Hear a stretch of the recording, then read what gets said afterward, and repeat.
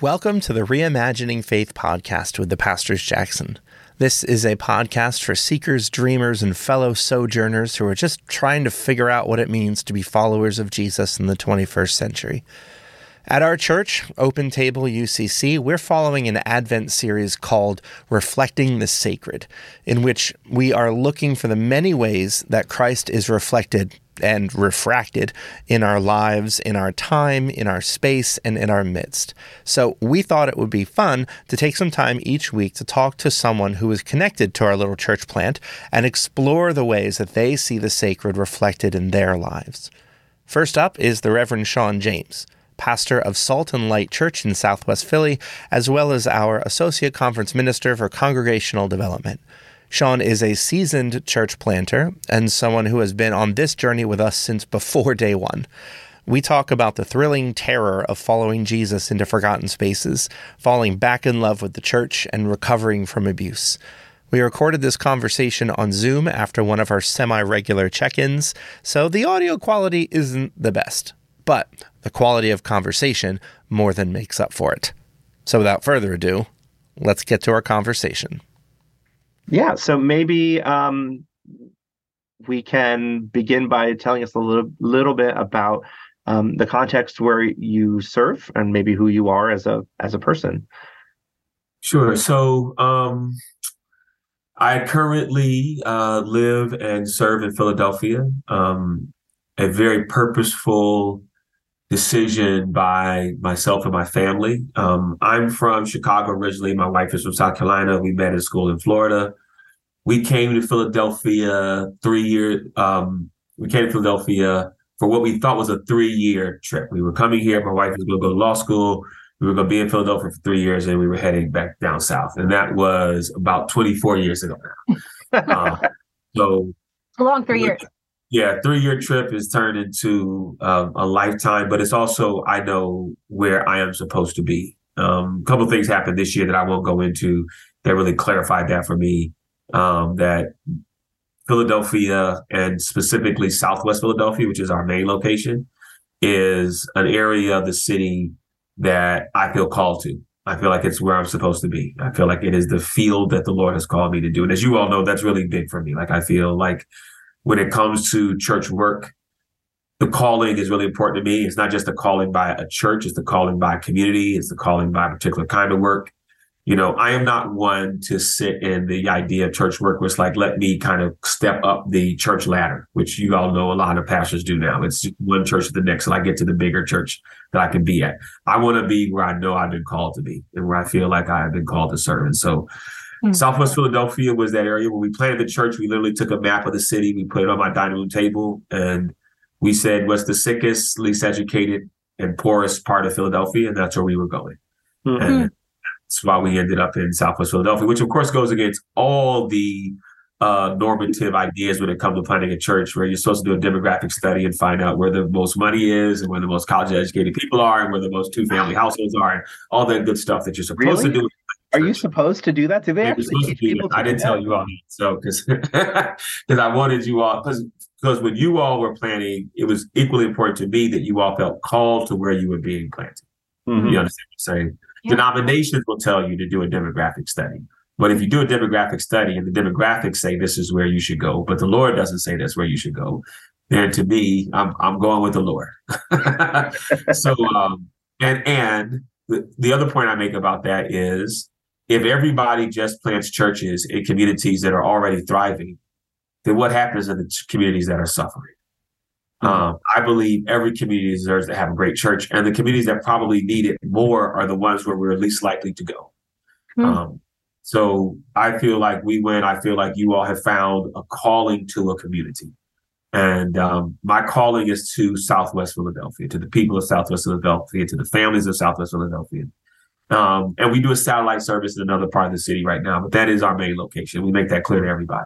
That's our mission field. That's where feel like we've been called to go. So this is a church that I planted 17 years ago. And I guess now we've had two really interesting things, because we're not just a plant, but in 2020, we also became a merger.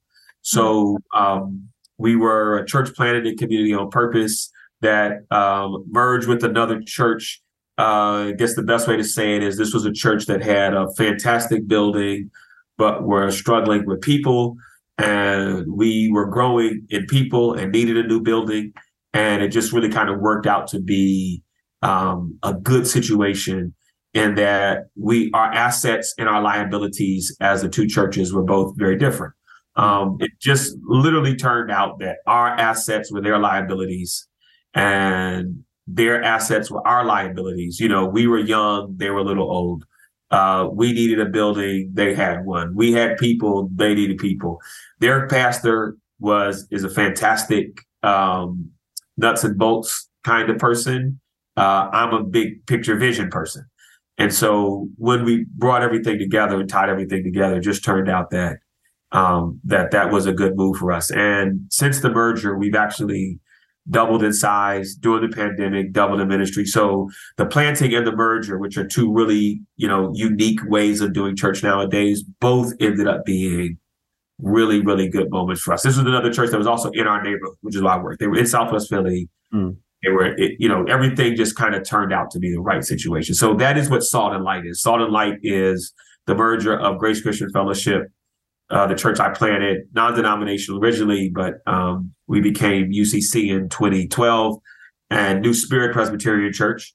And so now we are UCC and Presbyterian. There's a big and in the middle of our logo, Salt and Light. And so to me, I tell people the and is actually the most important part of our name because we're a little bit of everything. We're Pentecostal, we're UCC, we're Presbyterian, we're young, we're old, we're social justice oriented, we're contemporary in our worship style. We've got a whole lot of young people. And now because of the merger, we've got a crowd on the other side of the spectrum. And we membership in Mount Airy now and in Southwest Philly. So the and is really important in that we are able to bring together a lot of different streams of Christianity. I think we're in some ways what the United Church of Christ says that she is, and I still believe she can be, which is a big tent. Yeah. And we got a little bit of everything in our church, and we try to impress upon people that the fellowship of the church is more important than building a direct community where everyone looks like you, sounds like you, and acts like you. So, yeah. How'd you end up connecting with the UCC? So that was through Dr. Stephen Ray, who at that time, Dr. Stephen Ray just left the tenure as president of Chicago Theological Seminary. But when I met him, he was at Lutheran Seminary, and he was the Jeremiah Wright Professor of African American Studies, and so I'm there as a student, and 2 years into this plant, and he was like, "Cean, your church should become UCC." And he's a lifelong African American UCC guy, which is like a unicorn. I was gonna say, it's not the most right. Perfect, but we're not the whitest denomination. But his reasoning and rationale was really good. Right, so he was like, "So you're historically Baptist.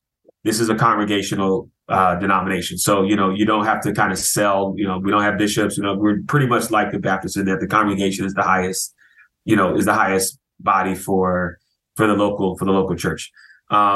He said, "I can see you guys are really big into social justice. That's a real big part of the United Church of Christ." And I think he was also at that time, it's funny to meet people who are kind of outside of denominational structures, but also have a vision for where the denomination should go. And I think a part of his vision at the time was, yes, the denomination is in decline. And a part of the way that we can stem the tide of that decline is to find thriving churches and to try to get them, especially in their early stages. So it took us 4 years as a church to kind of work on it, talk about it, discern it, figure it out if it was the right move for us. But it turned out to be the absolute right move for us. And I think being a part of the United Church of Christ, again, it's kind of like even with the merger with the other church, it filled a lot of gaps for us. It filled a lot of the things that we were not able to do as a non-denominational church, and when people ask me now, because I talk to a lot of people now who are considering doing the same thing. And I tell them, here's what was most important for us. From the day before we were UCC and the day after we were UCC, literally the experience for the average church member, nothing changed. Nothing changed about our worship. Nothing changed about the way we related to each other. Nothing changed about our mission. The pastor had a pension. and we had access to to some other things that would be important for us that we could not do as a standalone, independent, non-denominational church. And then we were able to be a part of something bigger than ourselves and participate in a lot of stuff. It's how I met Tracy Blackman. It's how I got involved in some of the work in Ferguson and some other places. And I appreciate that because, again, when you're just a single independent church, there are reasonings why that becomes a great thing. But the thing about congregationalism is you literally can continue to hold on to that identity, but still be a part of a family. So being UCC was a big part of that for us. Resonate a lot with that. I had a question early on when you were explaining. Did you say that you live in Southwest Philadelphia? So no, I live in Mount Airy, which is where I lived before we planted the church. Okay. Weirdly enough, my wife and I have talked about after our boys are gone, moving closer down to the church. Mm-hmm. So and that's also where we planted our satellite location a couple of years ago. We started, so we do an 8:00 service much closer to my house. We actually meet at the chapel on Lutheran Seminary. And Mount Airy is a wonderful community in Philadelphia. It's former Quaker. So Mount Airy has everything, which is what I really, really do appreciate about living in Mount Airy. I don't know that I would say I don't know that I could live in a better place. So all of our neighbors are Jewish and Quakers and Asian. Got a wonderful lesbian couple that lives right across the street from us. And Mount Airy has always been that. It's the craziest thing. I mean, even going back to the 60s and 70s, Mount Airy was an integrated community. It's the kind of community where when white flight happened, there was the kind of people that are in Mount Airy were the people who said, we're going to stay here. Now, it's a little higher on the socioeconomic status in general. So, you have people who can make that decision. But it has been a blessing to me to be able to raise my kids around a little bit of everything. And so when they go to school, my kids go to public schools, and even going to the public schools that they go to, and that's a purposeful decision of ours as well. Like, I want my kids to be in public school because that's my fight. I'm fighting for kids in my church that are in public school. Yep. I also want my kids to be in public school, so they're a part of that community and a part of that fight. So yeah, Mount Airy is probably, and also a very purposeful decision by ours to stay in the city. But to also stay in the city someplace where, safety is a little better than you can find in some other parts of Philadelphia. And I am seriously considering, after my kids, I've got one leaving, one is in college, one leaving this year. And then we got a 4-year gap for the next one. And then once they're all out and we're downsizing, I would like to live closer to the church. And I would like to live in Southwest Philadelphia, in the community where the church is. You said the church doubled in size during the pandemic. That is fascinating. Can you talk to us about that? Yeah, when I say I'm still trying to figure it out, I mean that seriously. Like, I looked at the numbers here yesterday, and I hadn't looked at 2022 yet, because I feel like I would say to myself, there's no way we are going to match 2021. And then yesterday I looked, and we are like at 160 new members this year. And it just kind of blew me away. But it has been a pure, unadulterated God moment. Mm-hmm. And bringing in those things where I said we were able to fill in each other's gaps really made us stronger. Like, we literally did become better together. And that has made our visibility and availability even more. And it's a couple of smaller things. Like, our new location is much more visible. It's on a major corner in the city. And we literally get people riding by on the trolley who see the work that's going on, see what's happening. And like, I got a ton of stories of people who were like, I came by on the trolley one day, I saw you guys out there giving out clothes, giving out food. And I said, I just got to stop by one Sunday and see what's going on there. Or people who are walking by on Sunday. Whenever we can, we leave the doors open so people can hear the sound, because the sound itself draws people into the church. So being more visible has been a part of that. The pre-pandemic virtual church was also helpful. By pre-pandemic, I mean having everything already set up before the pandemic happened. Made things really available so that once it happened, we were already out there, already online, and really started from it was probably 6 months into the pandemic that I heard this actually from one of our local UCC pastors she was like, we're still inviting people to be a part of the life of the church. Crazy thing was with the pandemic going on, that had completely slipped my mind. I had stopped even making an invitation because I was like, who's going to join a church in the middle of a pandemic? Well, as soon as we started doing it, what we discovered is there were all these people who were online who were almost just waiting. They were like, hey, we want to be a part of this. So once it happened, just right away. And then a couple of things I think that were important on top of that. Outdoor service was really important for us at the height of the pandemic. Like, we made this decision. We said, whenever we can be together outdoors, we're going to do it. Because, all the free church was saying that was the most safe way to do it. And valuing community was really important.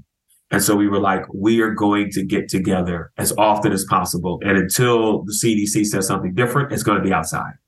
So if the temperature is going to be above 60, we're going to be out there and we're going to be together. And I think people really appreciated that. Did you do that in your parking lot? We did it in the parking lot at the church.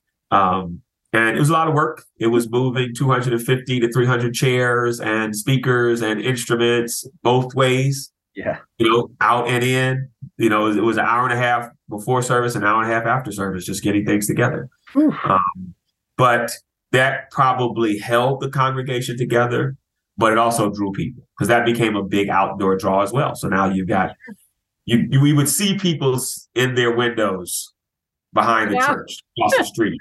Watching, listening. And then they would come down to the front door the next Sunday. And then they would come out on the sidewalk. And then they walked over. And, it took them a while to realize that we actually wanted them to be there. We wanted the neighbors to be a part of what we were doing. So outdoors was really, really important. And then we are attracting a different type of church person now. Planet churches mostly attract unchurched people. And for our early years, that's who we were getting.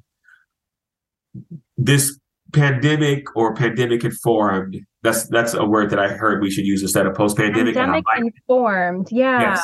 Yeah, I was on one of those UCC meetings the other day that had some of those real smart UCC people, and they were like, we shouldn't say post-pandemic, which I agree with, because I do think we are still very much in a lot of this. But they were like, we should refer to it as pandemic informed. I was like, that's true. That's a good way of describing who we are right now. We are pandemic informed. So our pandemic informed church now, we now attract people who have been a part of other churches. Mm-hmm. And honestly, most of them are people whose churches basically stopped, but they still had a strong desire for something. And some of them stopped because they didn't have much life left in them anyway. And the pandemic just accelerated what was happening anyway. And others of them were churches that they don't even really know why, but, they wanted to continue to do ministry. And finding some place that gave them an opportunity to continue to ministry. So that's been another interesting shift in us in our church right now, is we're starting to attract people who are previously churched. That's a shift that has positives and negatives, right? Because with that also comes the way that they think church should be done. Yeah. And ours is very different. And so, early on, we try to do new member stuff very quickly and say, listen, you need to know who we are. So when you have to make a decision as to whether you really want to be a part of this, understanding, welcoming is important to us. Giving people value wherever they are on life's journey is important to us.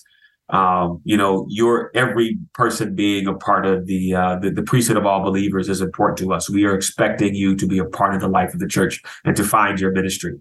And 95% of the time, that's a yes, but it's even more important for those 5% who are like, no, this isn't the church where I need to be, because the last thing I ever want anyone to do is to, create personal strife, but also strife within the body of Christ, because it's not a good fit. Yeah. Yeah. Good word. Yeah. Really good word. Where are you seeing Christ reflected in Southwest Philly these days? Yeah. That's a great question. And so that question itself will allow me to talk a little bit more about like my journey, but also who I am as a believer. And so science is a big part of my faith journey. I was actually biology undergrad. And when I accepted my call to ministry, my senior pastor, I went to my pastor at the time, and I was at an AME church then, and I told him, I said, I believe I've been called to preach, and I'm changing my major to religion. And he said, no, you're not. And he said, Cean, what do we need more? Do you think we need another, preacher who, studies religion, or do we need some people who kind of know science well and who can bring all of their faith into a strong understanding of science? So I kept biology. Yeah, Zach and I are on point with this. Yeah, that is a good pastor. So one of my real strong, and I believe that was done purposely. I mean, if you listen to Jesus' teaching, Jesus actually uses science to talk about spiritual matters probably more than anything else. And I believe that God is efficient, and that when God created the universe, this is a little Barbara Brown Taylor here in one of her books, that God decided to, instead of having two set of laws to govern the physical and the spiritual, I believe that God established one set of laws, and that those laws govern everything. You reap what you sow. Is a physical science law. It is a spiritual law. And I would go even further than that. I think all the laws of thermodynamics, all the laws of motion are laws that have a physical and a spiritual connection. So I'm saying all that to say this. I believe that every believer is called to be a moon. And you probably heard some of this before. I believe as believers in Jesus Christ, it's interesting that the Bible doesn't use this. I wish it did. It would make it even better. But I do believe that as believers, we are moons. We are designed to reflect the light of the sun. We don't generate any light. We reflect light. And the moon is a horrible reflector. Yes. The moon literally has the reflection of concrete, right? So the moon isn't a mirror. It's not aluminum foil. It's actually really bad at reflecting. But the moon is so bright because the sun is so bright. That's why the moon lights up as much. That's our thought, is that, the sun, Christ, is so bright that believers reflect the light of the moon. And let's be honest, we don't always 100% reflect the light of the moon. We are sometimes sickle moons. We are sometimes crescent moons. And sometimes the world gets in between us and the sun, and we are in a total lunar eclipse. Not reflecting any light from the sun at all. But I believe that I am a moon, and that I have, and this is what I try to teach everyone, that we are reflecting the light of Christ. Christ's light needs to shine in dark places. And in dark places, Christ needs moons. He needs for us to go into the places where we've been called to go and reflect that light. And let's be honest, Southwest Philadelphia, love Southwest Philadelphia to death, but because of so Southwest Philadelphia is a very quick story. In the 60s and 50s, 30s, 40s, 50s, 60s, there was a major General Electric plant in Southwest Philadelphia that was the main engine in Southwest Philadelphia, and so it was a Italian, kind of Polish community, European immigrants, people working at the factory. Great churches. The church that we're in right now was a huge white Presbyterian church back in those days, that had over 1,000 members and had all kinds of activities that were going on. That plant closed down in the 80s, and people left Southwest Philadelphia overnight. Mm-hmm. They left so quickly that everyone couldn't sell their homes because, market home values. And so a large number of people decided to turn their homes into Section 8 housing. So Southwest Philadelphia became a Section 8 haven in Philadelphia, which just brings in, Section 8 is going to bring in all the things that come with that. And so it really became, for a long time, this is getting better, but for a long time, Southwest Philadelphia was known as the forgotten part of Philadelphia. It was so bad that it wasn't even a part of Philadelphia that you talked about that was bad. Like the bad parts of Philadelphia where, people talk about West Philly and North Philly. Nobody even talked about Southwest. Also because it was such a cheap living area that most of the people who were there started to be immigrants. So you have a lot of Africans and East Asians, a lot of Haitians, Jamaicans, Liberians, Nigerians, Ghanaians. I would say at least half of Southwest Philadelphia are Caribbean, African, and East Asian immigrants. Mm-hmm. So there was a mayor, the mayor who was mayor of Philadelphia when I first came here, was a mayor for 8 years, never set foot in the entirety of Southwest Philadelphia in the 8 years he was mayor. Think about that. Yeah. Like it was a known thing. He did not a single church service, not a speech, not a visit a school. I mean, didn't come at all. City council wise, Southwest Philadelphia was connected to South Philly. So they had the same city council person. Well, the city council person was from South Philly. She spent all her time in South Philly. So completely forgotten about. Resources were so dark, a dark community that needed light. And I really feel like that's what we were called to be. We were called to kind of start to shine this light in Southwest Philadelphia. And that happens in a couple of ways. For me, first of all, it happens in convincing other people you're a moon too. A lot of our reflection is, a lot of my work is taking people who's been told their schools aren't worth much, who've been told their community isn't worth much, who've been told that therefore they're kind of not worth much, and pouring constantly into them, hey, you are not the value of your community. In fact, you increase the value of your community. You increase the value of the schools of your community. You are a child of God. You were made in God's image, and you deserve nothing less than anybody else deserves. And you ought to spend every moment of your life fighting to let the world know, to let Philadelphia know, to let this community know that you deserve better and you deserve more. So Pastor showed up to preach. getting other people to the point of saying, I am a moon. I reflect the light of Christ. I am just as much a moon as anybody else. I have just as much going on as anyone else, and wonderful things come out of me. So that's one of the ways I think that we reflect. The other one is breaking pathologies and generational curses, right? So we are a community that has a big issue with drug and alcohol abuse. And when we first planted the church, based on my family history, I thought our main thing was going to be education, that we were going to be a church that we're going to be great advocates for education. And what I learned really quickly is that the Lord had sent us to an area where there was a bigger problem. And that bigger problem was addiction. And so that's one of the things that we started to work on right away. Is we've got to start to build systems to help families deal with that. And that came down to, hosting NA and AA groups. It came down to our own kind of Christian NA and AA groups. And we don't have this anymore. The pandemic kind of messed us up. But for a while, we actually were able to send one of our ministers who has a great story of recovery. He went down to Florida and opened up a house where we were able to send people. Because what often happens in Philadelphia is that a person is ready. They're like, I want to do some recovery work. They don't have insurance. They don't have any money. And the best thing they can do is go to this place 6 blocks from their house that does the work of recovery. Well, that place was also probably 4 blocks away from where they used to cop drugs.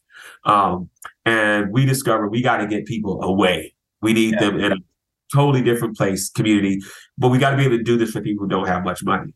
And so we were sending people down to Florida for a while, get them away, get them in the area. And that turned out to be the most successful way, not 100% successful, but a really successful way for us to give people a couple of months. Some of them could take too much time off work. A lot of them didn't work. It could take as much time as they want. Some of them are still down there. They're still down there doing really well.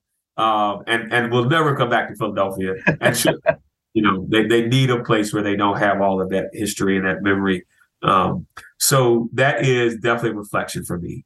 It's not my story. It's not a part of my story, but I tell everybody in our church, like one of our mottos is everyone is addicted to something. Everyone is in recovery from something.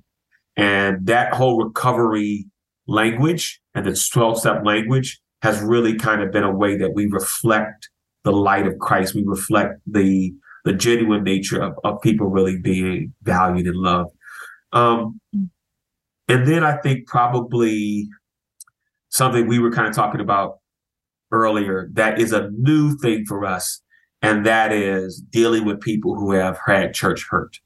So that's been a part of this whole thing with us getting church people now, is I'm also recognizing that people are purposely coming to us because they've been told we're a safe place if you've had to deal with some church hurt. And kind of specifically some of that African-American church hurt that comes from independent Black churches where there is, and this doesn't just happen in Black church, but, that's my community, where there isn't a lot of accountability. People find themselves in churches where it's really easy for a couple of people to take advantage of folk.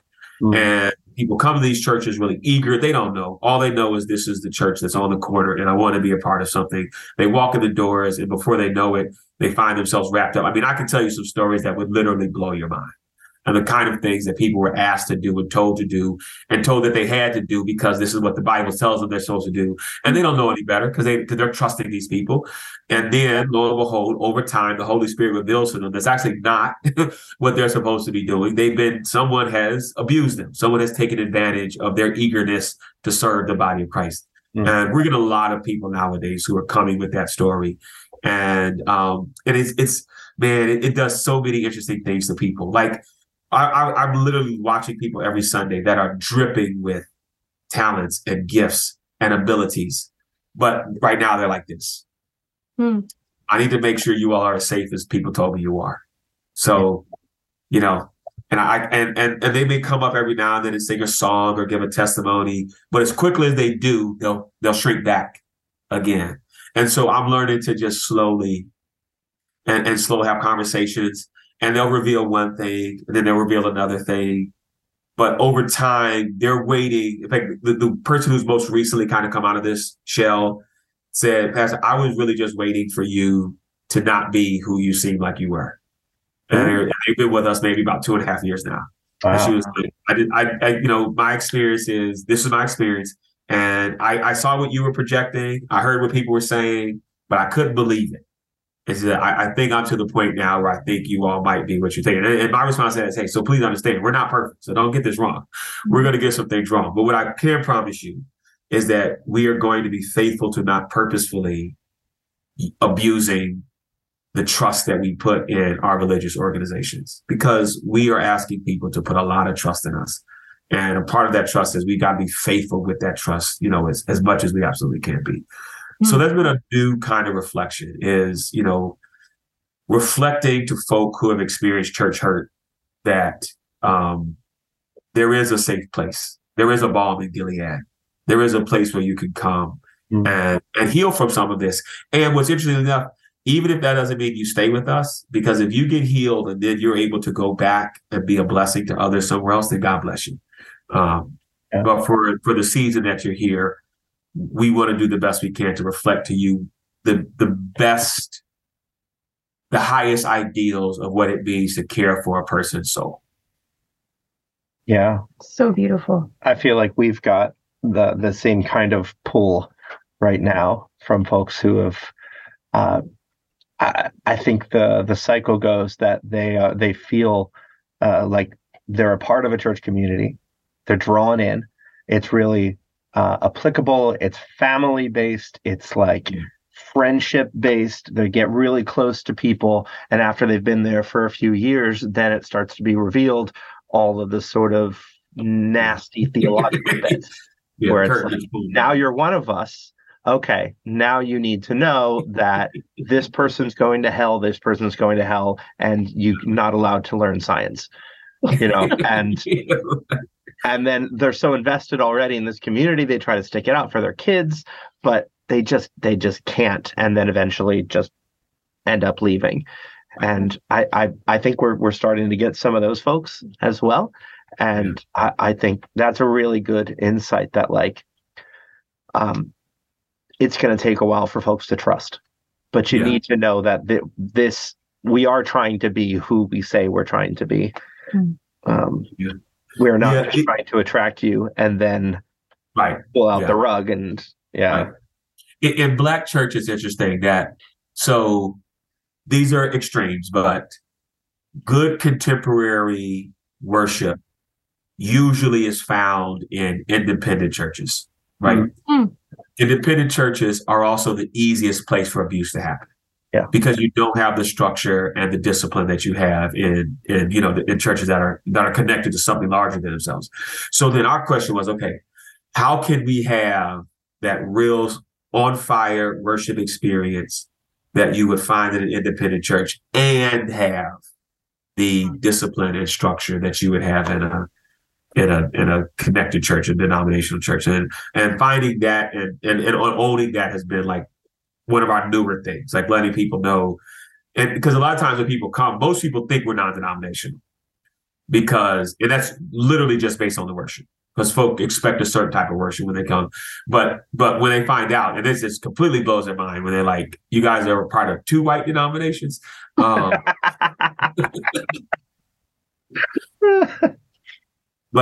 being a part of those denominations is really a large part of what holds us to the fire. Like, we're just not out here ordaining people all willy-nilly.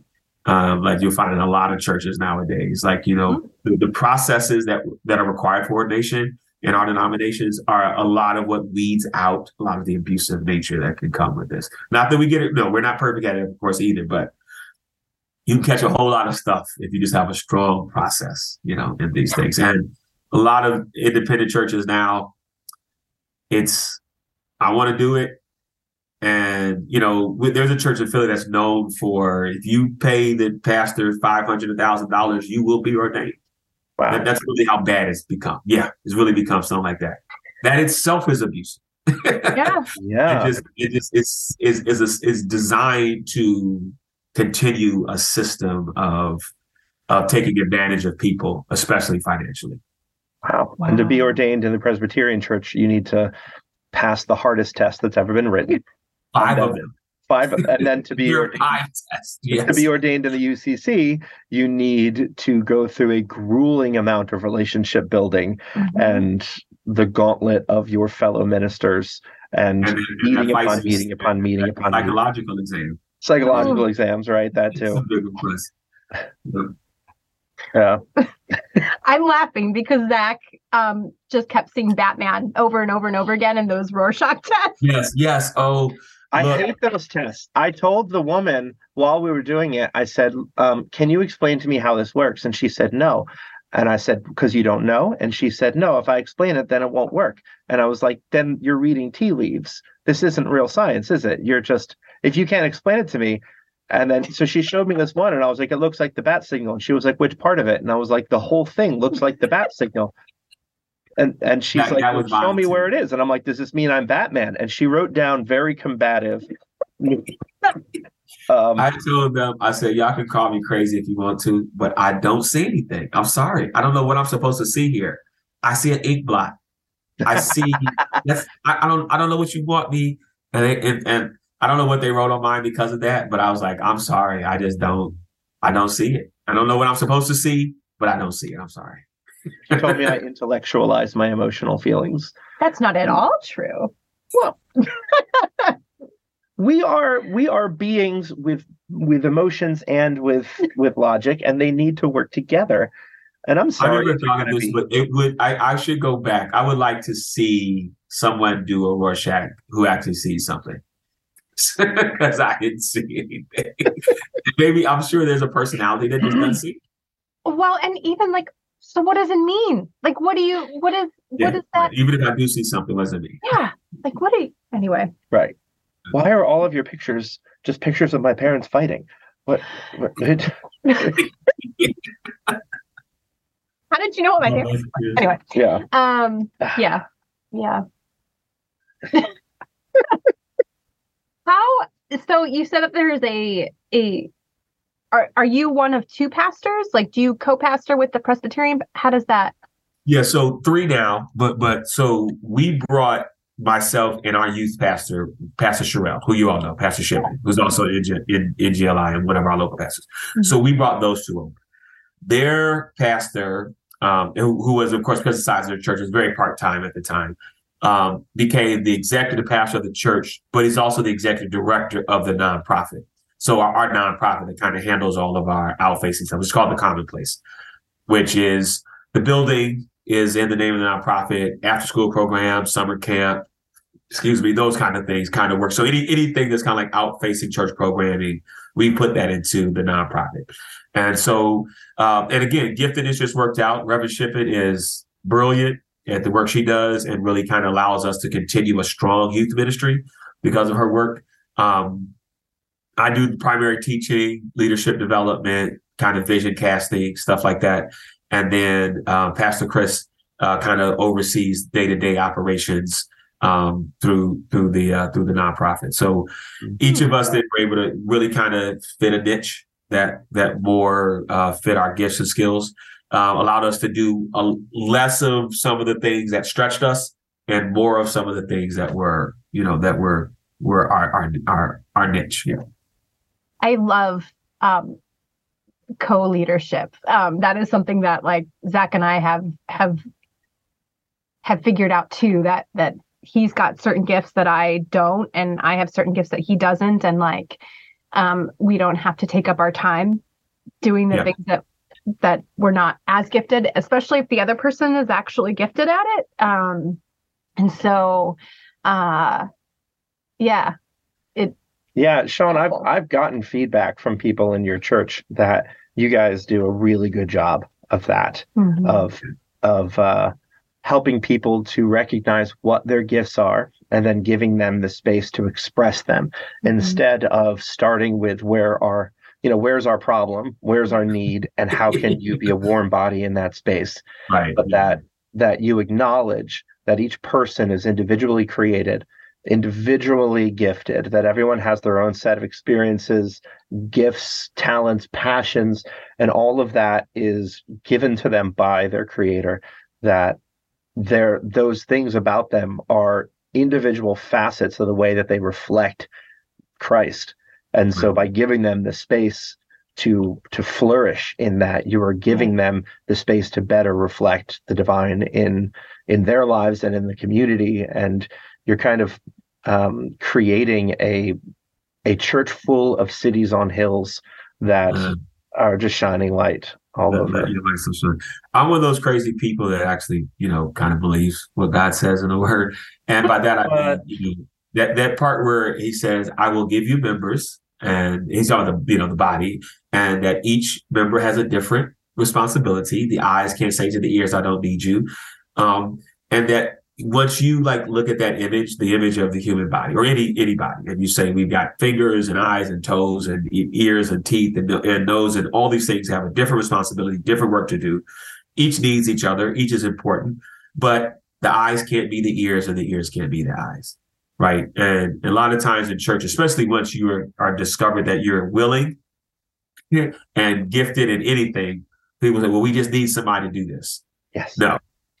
If you don't like kids, you should not be working with the youth ministry. Let's just not stick somebody up there. Or what will happen in a lot of churches, it's, again, cultural for Black churches, can't speak for everybody, but certain responsibilities are considered higher than others. Yes. And so people will just want to do things because they consider them to be, no, if that's not what you're gifted in doing, if the hospitality ministry to me is critically important, absolutely important. If you don't like to smile, if you don't like to help people, if you get annoyed when people ask you questions, and then no, you should not be an usher. You should be, but there's a place for you there. Whatever your personality is, whatever your gifts are, you might be better at counting the money. If you don't like to be around people, but you're very nitpicky. And so let's find what's best. And people will pick things sometimes that aren't their best place. They'll do it themselves. They'll try to fit into a thing because they feel like that's the thing. And in most churches, we feel like the last conversation that we can have with somebody is, hey, this may not be the best use of your gifts. Oh, we have that conversation because no, you will not drive people away. I've been to churches where the first face I saw, I said, this is the last person they need. I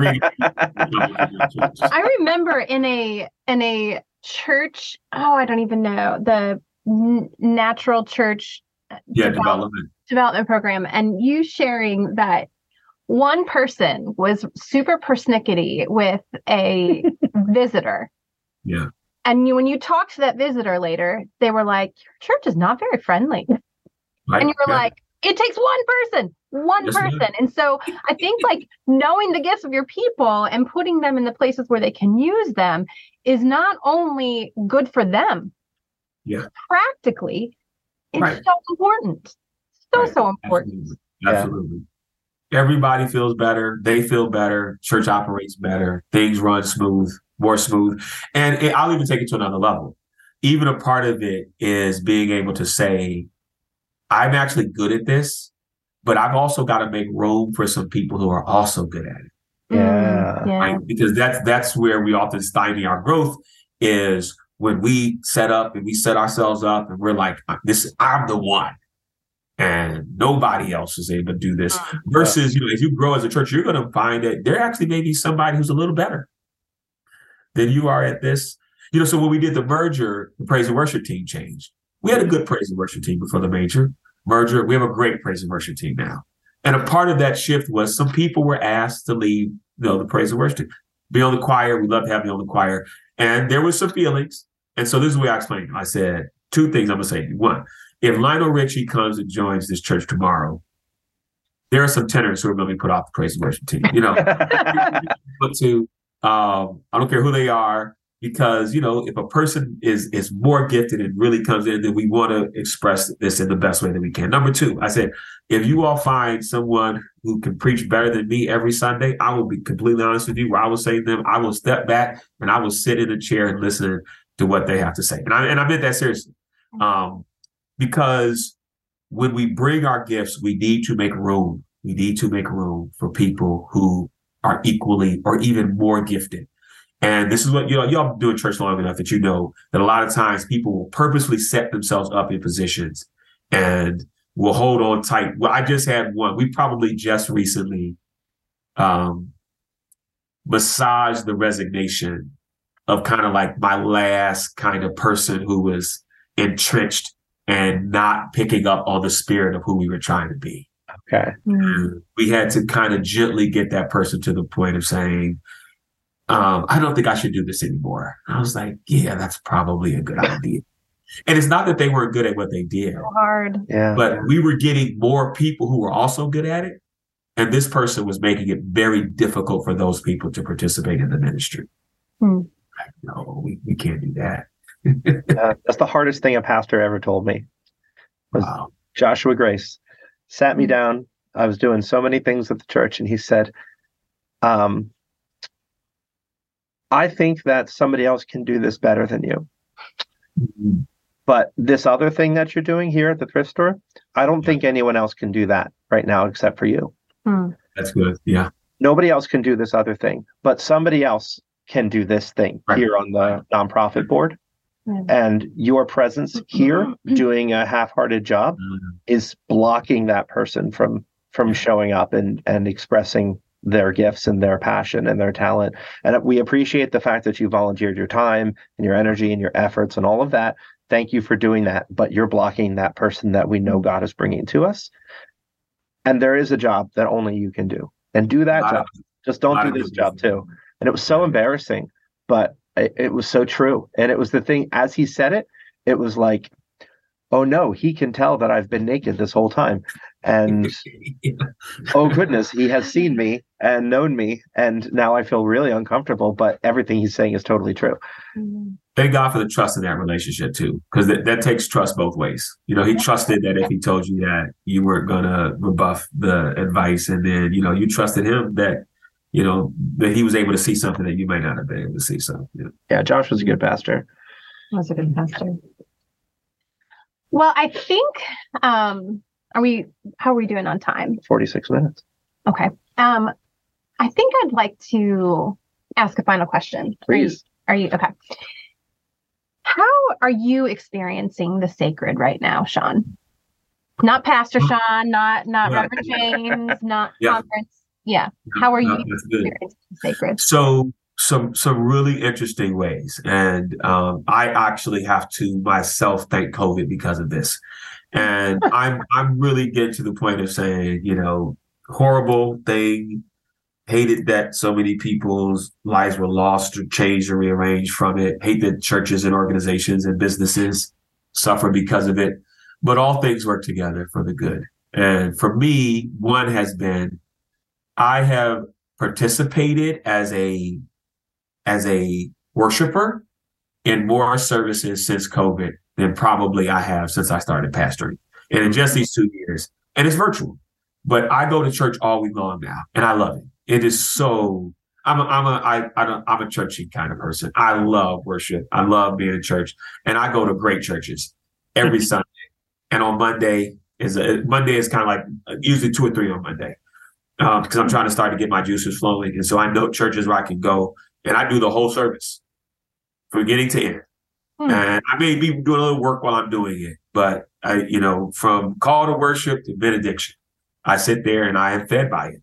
And that's been really good for me. And it's been some really eclectic stuff and some different things. And not all the same type of services, not all the same type of sermons, not all the same, but being able to just sit there and be poured into has been really, really important for me and helpful for me during COVID. I also feel like during this season, I have found my voice a little more, even in kind of what we do, what I'm doing with you all, what we're doing together, which is being able to be honest with myself about the fact that I have a lot of experience in the life of the church and a lot of experience that I think would be helpful to people. And I love the Lord and I love the body of Christ. And I want to see thriving churches. I want to see churches doing well. And it actually is life-giving to me to step outside of Salt and Light and to help and work with other churches, right? It makes it's weird, and it's and I think it's a very special and specific type of calling, but it actually points back to me some really good things that are helpful to me. And let me know that my journey is not in vain. Lets me know that a lot of things that I've been through are not in vain. And then I've got this weird experience where I call myself an ecumaniac because I've been a little bit of everything in my life. Ecumaniac. And I think that little bit of everything has helped me to go and work with other churches. I've seen it all and I've experienced it all. And I've got a little bit of experience in everything. And then I try to bring that. And that's actually really, really just helpful to my own personal life and experience and growth. And then probably finally, my children are at the point of personal decision making. And by that, I mean that not just for their own lives, but also for Christ as well. And watching them go through this process has been like, this thing is serious. My children are about to decide whether they're going to continue to follow the Lord or not. And that's their decision to make. And I feel like I've done the best I could and not done the best I could in some areas.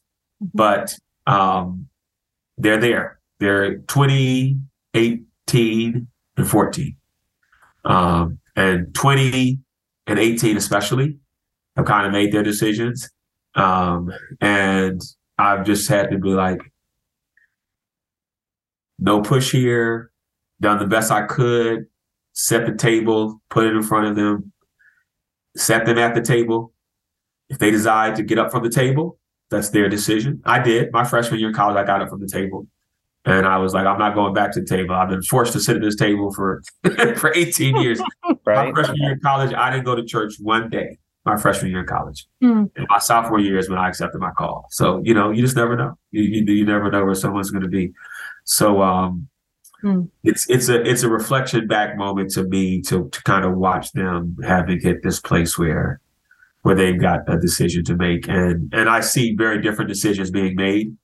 But I'm hoping that all of that eventually, of course, leads them back to, where I want them to be or where I think is best for them. But I acknowledge that that's between them and the Lord. They're going to have their own relationship with God at this point.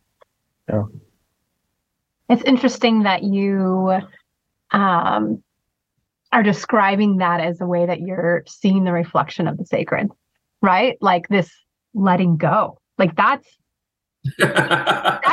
scary, right? Like that is, I mean, not that you had control anyway, but like, I think, when you're a parent, you do think that you do have some sense of control, but like seeing God and letting go, that is well done. Yeah. That's next level. We think we're in control, but especially in something like that, like you actually can mess it up by trying too much to be in control. Yeah. We've heard that, seen that too many times. People who just press it too much. So my 18-year-old brilliant kid got a 15, 16 on his SAT. So he's got his choice of where he wants to go to college. It looks like he's going to Columbia. So my 20-year-old was home for Thanksgiving, sophomore year, went to church on Sunday.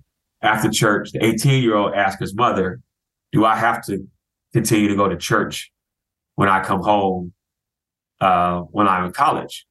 So she said, yes, if you're home, yes. If you're at school, do what you want to. We're not saying that you have to, but that's one of our policies in our house. You spend the night here Saturday, you go to church with us on Sunday.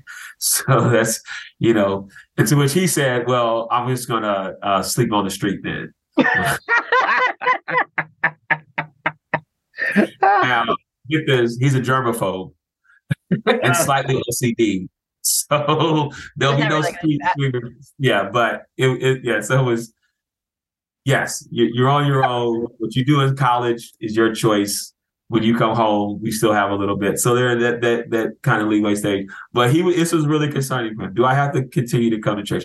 Plus, PKs are interesting, and there's that little pushback that they have just because they know it's going to annoy us.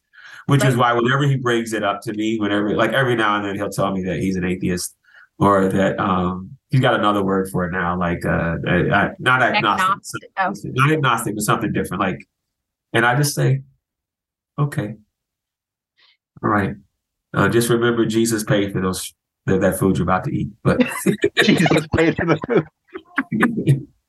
But okay. Jesus paid it all, including for the. Oh, thanks, Jesus. Well, thank you, Cean. Thank you so much for sharing your time and your heart. We really, really appreciate it. Really. Thank you all. You guys are a joy to me. It's a joy to see a couple working together the way you all are, and to kind of stepping out on faith the way you are. So kudos to you. God bless. Thank you. Thanks. Thank you.